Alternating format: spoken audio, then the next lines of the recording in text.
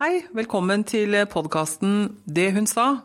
I dag så skal vi ha et veldig spennende tema, nemlig kvinnelige gründere. Og jeg har fått to veldig spennende gjester med meg her i dag. Velkommen. Tusen takk. Takk. Og de som er her, det er Rikke og Lene Holmen Jensen. Dere heter det samme? Det stemmer. Vi er svigerinner, så vi er gift med brødre. Det står svigerssøstrene Rikke og Lene Holmen Jensen. Ja, det stemmer. Ja. Dere er gründere av et selskap som heter Ella og Ill, og deres gründerreise, altså dere startet for 4 år siden. Da fant dere ut at dere skulle etablere egen virksomhet og satse på noe som var deres eget. Hva er det dere holder på med? Vi har startet et eget klesmerke. Det er et merke i hovedsak for kvinner. Vi hadde jo sånn, når vi startet merket, så tenkte vi målgruppen 20-40, men ser at vi nå når veldig mange flere, så vi sier egentlig til alle kvinner i alle aldre og alle fasonger. Og det startet vel, vi var i permisjon, litt den der klisjéfylt at da får man tid til å tenke litt, men hvor jeg ringte Rikke, jeg var litt sånn i tenkefasen, og tenkte, skal vi møtes i morgen? Vi burde egentlig sette i gang selv. Jeg tror begge hadde hatt en litt sånn gründer i magen, begge to, uten at vi egentlig hadde snakket om det. Og så ble vi egentlig bare enige om, vi hadde litt passion for klær, ønsket å drive noe selv, og så tenkte vi, ok, vi bare lager den kolleksjonen vi føler mangler på markedet. Og med det så dro vi naive til Paris med baby på magen, og skulle finne stoffer og leverandører som matchet det vi følte manglet i markedet. Og så ble Ella og Ill skapt. Og så var det også litt det vi følte, tror jeg begge to, at vi har jobbet veldig mye for andre, og virkelig liksom lagt sjelen vår i andre jobber. Og hvor da liksom det å kunne skape noe selv og bruke all den energien i egen business, det var liksom noe som gjorde at faderen, vi kaster oss ut av oss. Dette er jo skikkelig gode nyheter for et øre som tenker at vi må ha flere kvinnelige gründere i Norge. I Norge så har vi et veldig lavt eierskap. Det er få kvinner som tar risikoen ved å tørre å starte egen virksomhet. Så fortell litt om hvordan dere faktisk klarte å gjøre drømmen til virkelighet. Jeg vet ikke, det er vanskelig, men jeg tror nok, som jeg sa, det at vi hadde et ekstremt sterkt ønske. Og så hadde vi også en passion for da klær, som vi begge to har. Og det at vi brukte jo veldig lang tid på å lage en ordentlig businessplan. Og som Lene sa her før vi kom inn, vi brukte kanskje egentlig for lang tid på den. Men allikevel så har det vært et supert verktøy for oss i reisen videre og frem til nå. Og vi går jo fortsatt tilbake i den businessplanen som vi lagde.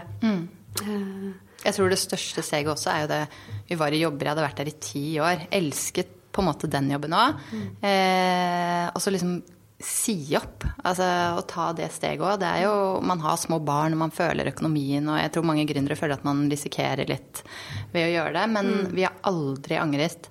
Elsker å kunne ha jobben som hobby, og du føler ikke at du jobber på samme måten, på godt og vondt da. Vi tar jo også jobben med oss hjem, og noen ganger så må man liksom telle litt timer nesten på hånden for å liksom, ok, nå må du ta en pause, for det er ikke alltid man kjenner at man jobber når man jobber med noen som man elsker så mye da. Og så er det jo litt sånn, du tar jo med deg jobben hjemme også, så det er jo viktig at man har støtte hjemmefra, og at alle liksom er med på å få dette til å gå rundt. Så vi har jo både mennene våre de er lagermedarbeidere som de er både lagermedarbeidere og postbud og barnepasser og alt mulig, og så har vi også både mødrene våre og svigermor, som er veldig flinke til å gjøre mye med barna da. Og hjelpe til å hente. Så det er jo gull verdt. Ja, og det er vi helt avhengige av, for at når vi reiser mye, så er vi også borte i perioder og for å besøke leverandør og følge opp kolleksjoner. Og da er vi borte, og det skjønner vi går ut over mange, og det går ut over også liksom besteforeldre og svigermor og menn og alt, så man må ha de med på laget. Så det er vi veldig glad for da. Jeg tror jo at en av de største baugene da, å komme over jo akkurat det du var inne på, det å si opp den jobben du har, og det å tørre å ta steget ut, og ikke ha det faste holdepunktet. Men en god forretningsplan, hvor man har brukt lang tid, det er nok kanskje et veldig godt tips. Men når var det dere skjønte at dette her, nå må vi virkelig liksom klype oss i armen, for nå ser det ut at dette her kan faktisk gå bra? Det var vel år 2, cirka 2,5, hvor vi da faktisk sa opp jobbene og begynte å lønne oss selv. Det var en sånn kjempemilepæl. Jeg var vel med mellomjobber, men for Lene sin del som faktisk sa opp en ordentlig trygg og god og stabil jobb, vil jeg jo tro at det var både vondt i magen og spennende og alt på en gang. Jeg tror man tenker mer på sånn i forkant, og så når valget tatt, så har man jo aldri snudd seg tilbake. Men det gikk jo veldig fort fra at vi liksom lagde kolleksjonen i permisjon, så var det et pressebyrå som hørte om det, og så plutselig var vi på magasinene liksom, i alle bladene. Og det var da vi bare, dette kan vi klare. Dette her, vi ser at det marked sånn som vi trodde. Ja, vi hadde en juleferie, hvor plutselig liksom var vel 3 magasiner som kom ut rundt jul. Og så var vi i alle bladene. Hvor vi liksom bare, wow! Dette virkelig sant? Hvor gøy. Og da merket vi at ting begynte å rulle litt også. Det tok jo cirka 2 år. Det viktig å få frem det også, at det tar tid å bygge opp både forretningsplan, gjøre analyser, og så hadde dere laget en prøvekolleksjon, nevnte du. Men var det tider da dere tenkte at nei, dette går ikke, nå gir vi helt opp og bare går tilbake til vanlige jobber? Nei, det var ikke det. Jeg tror begge oss har en sånn i oss sånn der, hvis vi møter litt motstand, da skal vi i hvert fall vise folk, og da skal vi i hvert fall ikke gi opp. Men det jo perioder hvor vi har vært slitne, og vi har hatt små barn i den perioden begge to. Så det liksom, det må man ikke stikke under en stol, hvor at det har vært mye dag og natt. Men jeg tror når du liksom finner passion, og for oss så skal det også sies at vi har vokst veldig, og har ikke hatt nedgangen, vi har nådd de målene vi har satt. Så jeg tror det kommer en periode hvor vi stagnerer, hvor vi kan møte veldig motgang, gå ned, at ting ikke går sånn som man planlegger. Så den fasen har ikke vi vært inne i enda. Og så har vi liksom, vi har virkelig bygget sten for sten. Vi har liksom begynt i det små, og vi har liksom tatt ett steg av gangen hele veien. Jeg føler liksom ikke at vi har tatt noen sånne kjempestore risker som vi liksom har ligget med våkenetter og den slags. Men det sier vi litt sånn naivt, for vi var sånn, ok, vi la inn 300 000 hver, private penger, som vi tok opp lån på. Og så sa vi til regnskapsfører, da, som da stefaren til Rikke, at men uansett hva som skjer, skal vi uansett klare å selge den kolleksjonen. Altså, de jo så fine, og han var sånn, ja, men du sikker på det? Folk kan jo, altså, vi var så overbevist da, på at vi kom uansett aldri til å tappe pengene. Så man går jo naivt inn i det, for så klart kunne vi det, men vi var så overbevist selv. Men tror dere at nettopp det har vært en av årsakene til at dere ikke ga opp, at dere hadde så utrolig tro på konseptet, at dere så ikke noe alternativ til at dette ikke skulle gå? Det en sånn drivkraft man må ha? Jeg tror kombinasjonen av å ha tro på konseptet og det bare å gi opp og feile, det faktisk ikke et tema. Det skjer ikke. Og det sånn som Lene sa, at hvis vi liksom noen sier et eller annet eller noe blir feil, så vi sånn, ok, men da dobler vi til neste år. Altså, det skjer ikke. Ja, og der vi begge to. Og hvis vi mister en stor kunde, fordi det jo av og på med sånne ting, så det sånn, nå skal vi i hvert fall vise henne at hun tok et feil valg. Altså, man har den der lille i seg som driver oss videre da. Og så det veldig personlig. Altså, det jo pluss og minus med, vi designer jo plagg, og noen funker ikke, og plutselig det et eller annet som skjer. Og man tar jo det negative til seg med en gang. Altså, man blir helt sånn, man veldig sånn sårbar også. Ja, jeg har jo jobbet veldig lenge med salg før dette her, og følte liksom at jeg kunne selge alt. Og du vet sånn, hvis det var noe negativt, så bare ja, og så går det inn der og ut der, og så finner man på noe rundt det. Mens nå så blir det litt sånn, det går direkte i hjertet, liksom. Man bare, hæ? Syns du ikke det var fint? Så det noe helt annet å jobbe med sitt. En av de tingene som mange synes litt skremmende. Nå skjønte jeg at dere har jo en regnskapsfører, men det alt det praktiske arbeidet med å starte opp for seg selv. Det veldig mye ting som skal ordnes. Var det en del av forretningsplan? Har dere gått på noen kurs, eller hvordan kom dere egentlig i gang?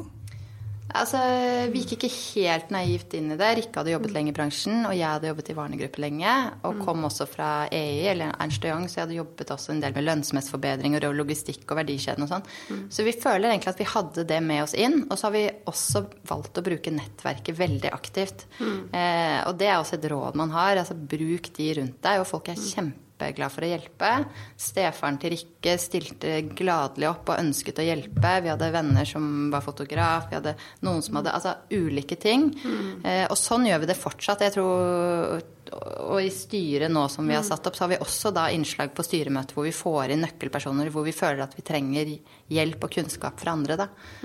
Så det har kanskje vært noe av nøkkelen til det, men vi var nok veldig klar over at noe av det viktigste også med produktet også hele verdikjeden, at det skal flyte effektivt gjennom alle systemene og integrasjonene for å få ting til å fungere.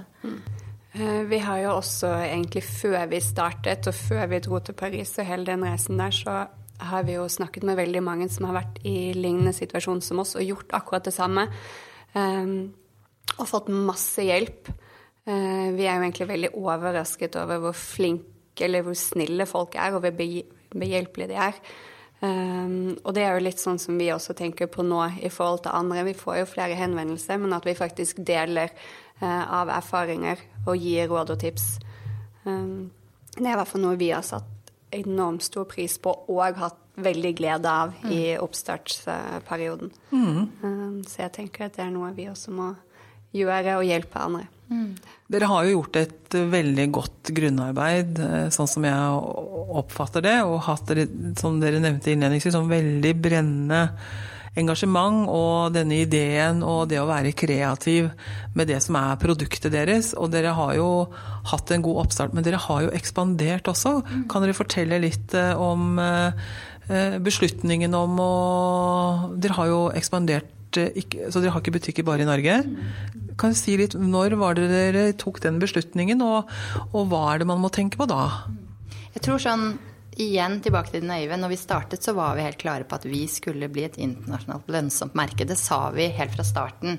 Og jeg vet at folk da tenkte sitt, men der var vi liksom veldig tydelige. Men så det mer og mer at vi ser at vi vokser så stort i Norge og har ønsket å ha det som fokusområde, sånn at vi store her, og så tar vi da med land for land. Men vi merket jo allerede, vi jo på messene i utlandet, både for markedsføring, men også for å møte de norske kundene, men der så vi også stor interesse fra de internasjonale.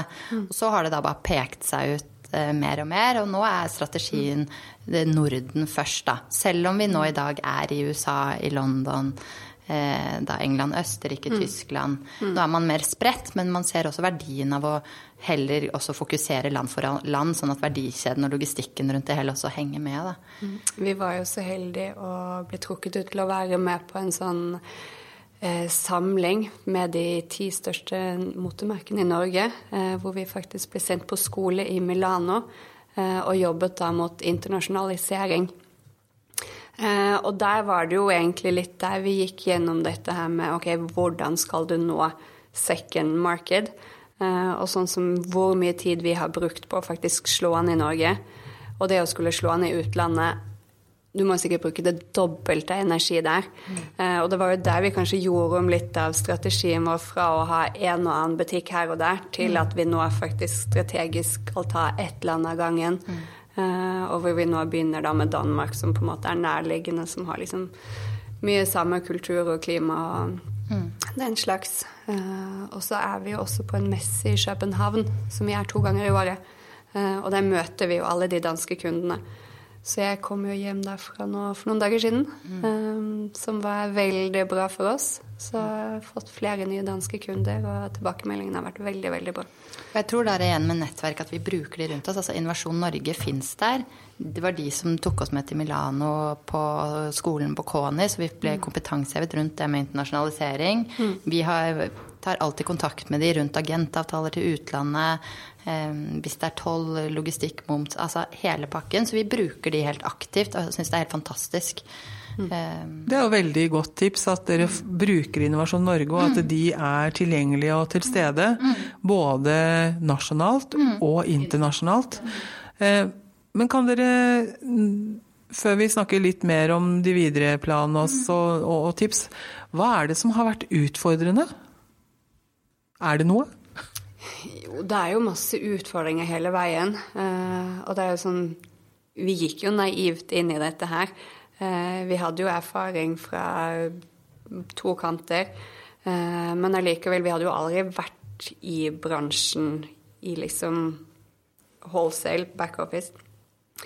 Så jeg vil jo si at vi har jo hatt veldig mange barnesykdommer som vi har lært av, og da i forhold til produsenter, vi kjempesmå, så vi blir jo ikke prioritert, så vi må alltid liksom, de siste som får kolleksjonene, og det jo vanskelig å forsvare overfor butikkene.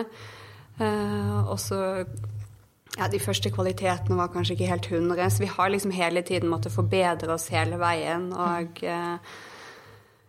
så har vi liksom vært på jakt etter det perfekte hele tiden, altså i en linje, vi ikke fornøyd før det ordentlig bra, og så har vi liksom jobbet og tatt tilbakemeldingene hele veien. Og da det veldig deilig å komme dit vi nå, hvor vi liksom, nå kan vi spille på de tingene hvor vi har jobbet for i alle årene da. Men for oss, vi jo svigerinner, og det en sånn ekstra greie som vi tenkte veldig mye over før vi startet. Jeg tror spesielt jeg, for jeg den som kanskje mest sånn risikoavers akkurat på det. Men man i familie, det kan ikke gå galt. Altså vi ser hverandre, vi gift med menn som i en familie som veldig nær hverandre.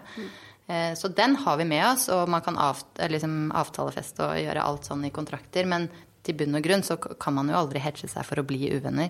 Nei, svigermor vel den som mest. Ja. Nå må dere bli uvenner, jenter! Altså, nå må dere være venner. Men det har liksom gått over all forventning, og vi innførte sånn trumfkort, for vi jo da 50-50, og det også litt sånn, ingen jo sjef, det jo ingen som kan skjære gjennom helt, så det på en måte også litt sånn risikofylt å ha den, men for oss funker det veldig bra. Vi bruker det trumfkortet, hvis det brenner veldig for meg, og jeg mener at det skal gjennom, eller det viktig, så kan man bruke det. Og vi har vel ikke vært i situasjonen hvor begge bruker trumfkort. Altså det litt sånn gi og ta-aktig, og den funker. Ja, det har funket kjempebra. Og vi hadde sånn i starten hvor vi liksom knivet litt, og begge to vet jo hva vi vil. Og vi jo ganske like også på mange punkter. Og ingen gir seg veldig lett heller. Så da har dette trumfkortet vært liksom helt perfekt. Og når Lena da liksom sier, ja, men jeg trumfer, da liksom, da kan jeg bare legge den død. For det Men det å ha gode spilleregler når man jobber i oppstart hvor ting kan være utfordrende, det jo et veldig godt tips. Og dere nevnte jo Innovasjon Norge. Vi har jo, regjeringen legger jo opp til, som jeg nevnte innledningsvis, vi vil ha flere gründere, og spesielt kvinnelige gründere. Vi vil at kvinner skal eie mer av verdiskapning og norsk og internasjonalt næringsliv. Det overvekt av menn, og det må vi gjøre noe med, og det gjør jo dere noe med, og veldig bra.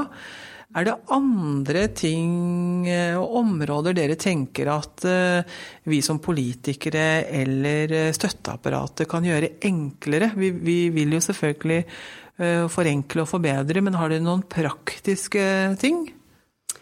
Ja, altså vi har vel nettopp fått en ny sånn regel nå, som gjelder dette med personalkjøp. Sånne regler gjør det jo ikke enklere for oss. Det jo sånn som jeg synes, det jo, for det første så det jo veldig, det koster jo mye tid. Tid penger. Og så har det alltid vært liksom, det å jobbe i klesbransjen har vært litt lukrativt, fordi at du har liksom fått billigere klær. Nå mister vi den, noe som jeg også synes veldig kjedelig. Så sånne regler kan vi kutte. Det jo en diskusjon om den regelen, så vi får bare fortsette å diskutere den. Men det andre? Men jeg tror det også sånn å, i hvert fall sånn som vi hadde muligheten da til å skyte inn egne penger, men det den kapitalen etter hvert, altså vi veier hver eneste krone, og det tror jeg man gjør etter hvert uansett for store eller små, men spesielt når man små, så kapital og det med likviditet ekstremt viktig. Og nå vi liksom personlige kausjonister. Altså alt går veldig sånn, fordi at man setter alt på spill selv. Men det å ha tilgjengelig gode lån, det kan være litt sånn avdragsfrihet de første årene, og man har lavere rente, om man får noe fritak for noe arbeidsgiveravgift i 3 år. Altså det kan være ulike sånne ting som gjør at det forenkler det litt grann for oss. Men vi synes også da at Innovasjon Norge har veldig mye på stell også allerede, som vi har utnyttet oss på, både i forhold til tilskudd vi har fått i kommersialiseringsfasen, når vi virkelig hadde bevist at det var et marked for produktet vårt. Kompetansehevingsprogram som vi dro til Milano, og at de har spesialister på kontrakt altså vi bruker de masse. Så Men dere opplevde jo ganske tidlig allerede noen regelutfordringer i forhold til navnet. Hva skjedde der? Ja, nei, det var jo egentlig nå i den fasen hvor vi ønsker oss internasjonalt, hvor vi skulle søke varemerkeregistrering i EU, hvor da El International sa at de følte at det ble en konflikt av at navnet var for like, hvor vi egentlig fant ut at så lenge vi ser at vi kommer i en interessekonflikt med dem, så ønsker ikke vi å gå hele veien, for det ville kostet oss dyrt. Så for oss var det helt klart enklest å da bytte den E-en til en A. Og det var viktig at vi beholdt navnet så likt som mulig, at logoen ville se lik ut. Og det som jeg sier, liksom, jeg har hatt så vondt i magen. Jeg har hatet det. Jeg synes det har vært så kjipt. Og jeg har ikke blitt helt sånn forsont meg med det nye navnet heller. Men så ser vi jo at når vi offentliggjorde det, så det ingen som bryr seg. Alle var sånn, ja, gøy, spennende, lykke til, godt valg. Og så har jeg ligget våken natt på grunn av det her. Så det sitter nok dypere hos oss enn det gjør for andre. Så det har nok vært et riktig valg. Hvordan bruker dere nettverket? Dere har jo hverandre, som dere sier, og dere bruker jo Innovasjon Norge. For det er klart det blir jo veldig personlig. Jeg tror alle gründere, jeg har selv jobbet i selskaper som gründet av noen andre, så skal vi bygge det opp. Altså, og man klarer jo aldri helt å løsrive seg fra den ideen man hadde og har. Har dere noen andre rådgivere eller noe annet nettverk? Nei, vi har jo han styrelederen vår, og vi har jo alltid fra dag 1 ønsket å få inn en styreleder, men vi har liksom ikke blitt helt enige om hvem det skal være. Og så møtte vi da Tor Nordby, som kommet inn i styret for oss nå, gjennom Innovasjon Norge. Hvor vi begge to så på hverandre og sa, this is the man. Ja. Men det var en ekstern en som dere ikke kjente? En ekstern som ingen av oss kjente, og ingen av oss hadde noen relasjon til før. Og det tror jeg også var egentlig viktig, at det var ingen av oss som skulle ha en nær relasjon til han enn den andre. Så han bruker vi masse. Han en fantastisk støttespiller og mentor. Og selv om vi har våre trumfkort, så har vi også da disse styremøtene som veldig bra, også hvis det liksom grunnleggende ting som vi ønsker å diskutere med han. Og da har vi også hatt inn nøkkelpersoner fra andre innenfor det temaet. Så han har vært superbra for oss. Og dere fortsetter jo hele tiden å utvikle dere, for dere har jo ikke bare en voksenkolleksjon, dere har jo utvidet enda mer. Fortell. Stemmer. Altså Lola jo, når vi skulle starte LAIL, eller når vi dro til Paris, så møtte vi også noen leverandører på barn. Og vi hadde lenge snakket om et barnemerke, for vi så et liksom pent barnetøy, og tenkte liksom veldig lenge på det. Men så var vi sånn, vi må starte med 1 ting av gangen, og bestemte oss da for å gå for LAIL da. Og så når det liksom oppe, og man har fått opp verdikjeden, og der det igjen masse arbeid på LAIL, men nå tenkte vi nå tiden inne for å lansere. Vi hadde jobbet med produkter lenge, og lanserte da Lola & Friends, som ble lansert nå før jul, som da et barnetøy for 0 til 13 år. Og det har gått over all forventning, og det hadde vi jo egentlig ikke regnet med sånn at det skulle løpe så fort, så der vi veldig fornøyd med den starten vi har hatt da. Så og vi merket jo også tidlig at det var et marked for det, fordi før vi lanserte Lola & Friends, så hadde vi da L og L Kids, hvor vi tok mye av bestselgerne av voksenklærne og lavde det liksom i miniversjoner, som ble veldig populært. Og da så vi at det her det jo faktisk et kjempemarked da. For liksom disse litt cutere, søtere tingene til barn. Og da til gode priser. Det veldig viktig for oss at liksom du får mye for pengene. Og terskelen nok mindre, for nå har vi hele verdikjeden, og vi har masse gode leverandører. Systemen, økonomi, ordre, faktura, logistikklager. Altså man har hele riggen. Så det å komme med et nytt brand lavere terskel enn det var nummer 1, for nå har vi alt rundt. Men man skal jo ha tid til det også, så nå har vi rigget opp mye mer med ansatte. Vi føler selv vi liksom tar en risiko, fordi det koster jo penger, men ser at det helt riktig for oss å rigge oss litt opp nå. Så nå begynner vi å bli en gjeng, og det veldig gøy. Ja, for dere har flere ansatte, dere har 1 ansatt? Nå vi 10 totalt, da. Vi 5 i butikken. Og så vi 5 på bak på kontoret, da, som vi sier. Ja. Det veldig gøy. Det har liksom vært en milepæl for oss også å komme dit hvor vi faktisk kan ansette. Så det har også vært litt sånn klippe seg av, men ja. Hvordan det å gå fra å være 2 og ha noen ideer til å bli veldig mange? Flere, da. Ja. Det som deilig jo i starten, så det bare oss 2. Har jeg en dårlig dag, så påvirker dere ikke og omvendt. Altså, vi hverandres miljø. Nå vi 10 på en måte. Det mye flere å spille på, mange gode ideer. Og så har vi våre ting som bare vi sitter med også. Så, og det å liksom få hjelp, altså vi et fantastisk team. Jeg føler vi utrolig heldige med den gjengen som tar eierskap. En ting at vi tar fullt eierskap, men vi eier jo det også. Men at de også jobber sene netter og kvelder med oss, og har troa på merket, det vi jo ekstremt takknemlige for. Og så har vi jo vokst fort, altså vi har jo egentlig vært avhengige av det. Og vi har jo vært oss 2 så lenge som det egentlig gikk an. For lenge. Ja, egentlig for lenge. Og fikk inn da første medarbeider som sitter på økonomi og logistikk, som har vært veldig, veldig bra. Og så får vi også hjelp nå på salg. Men for å gå tilbake til starten.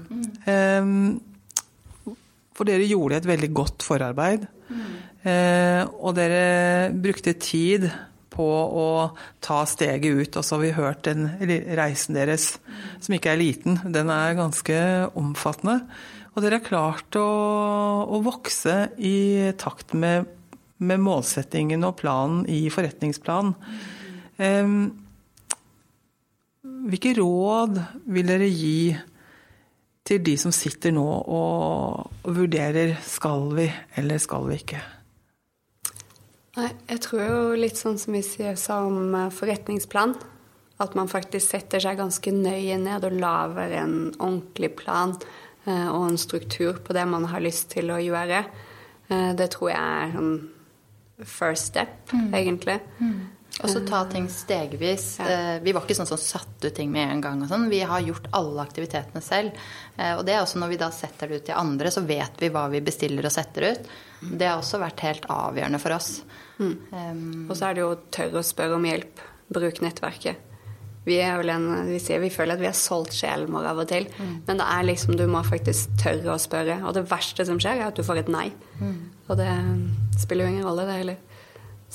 Og nettverk. Folk syns det hyggelig å hjelpe til. Det virkelig spennende å høre om reisen deres. Vi har fått mange gode tips som jeg håper at dere som hører på tar til etterfølgelse og setter i gang og starter på drømmen om egen virksomhet. Flere kvinnelige gründere, og det blir veldig spennende å følge den videre reisen. Så tusen hjertelig takk for at dere kom hit og fortalte historien til oss. Tusen takk for at vi fikk komme.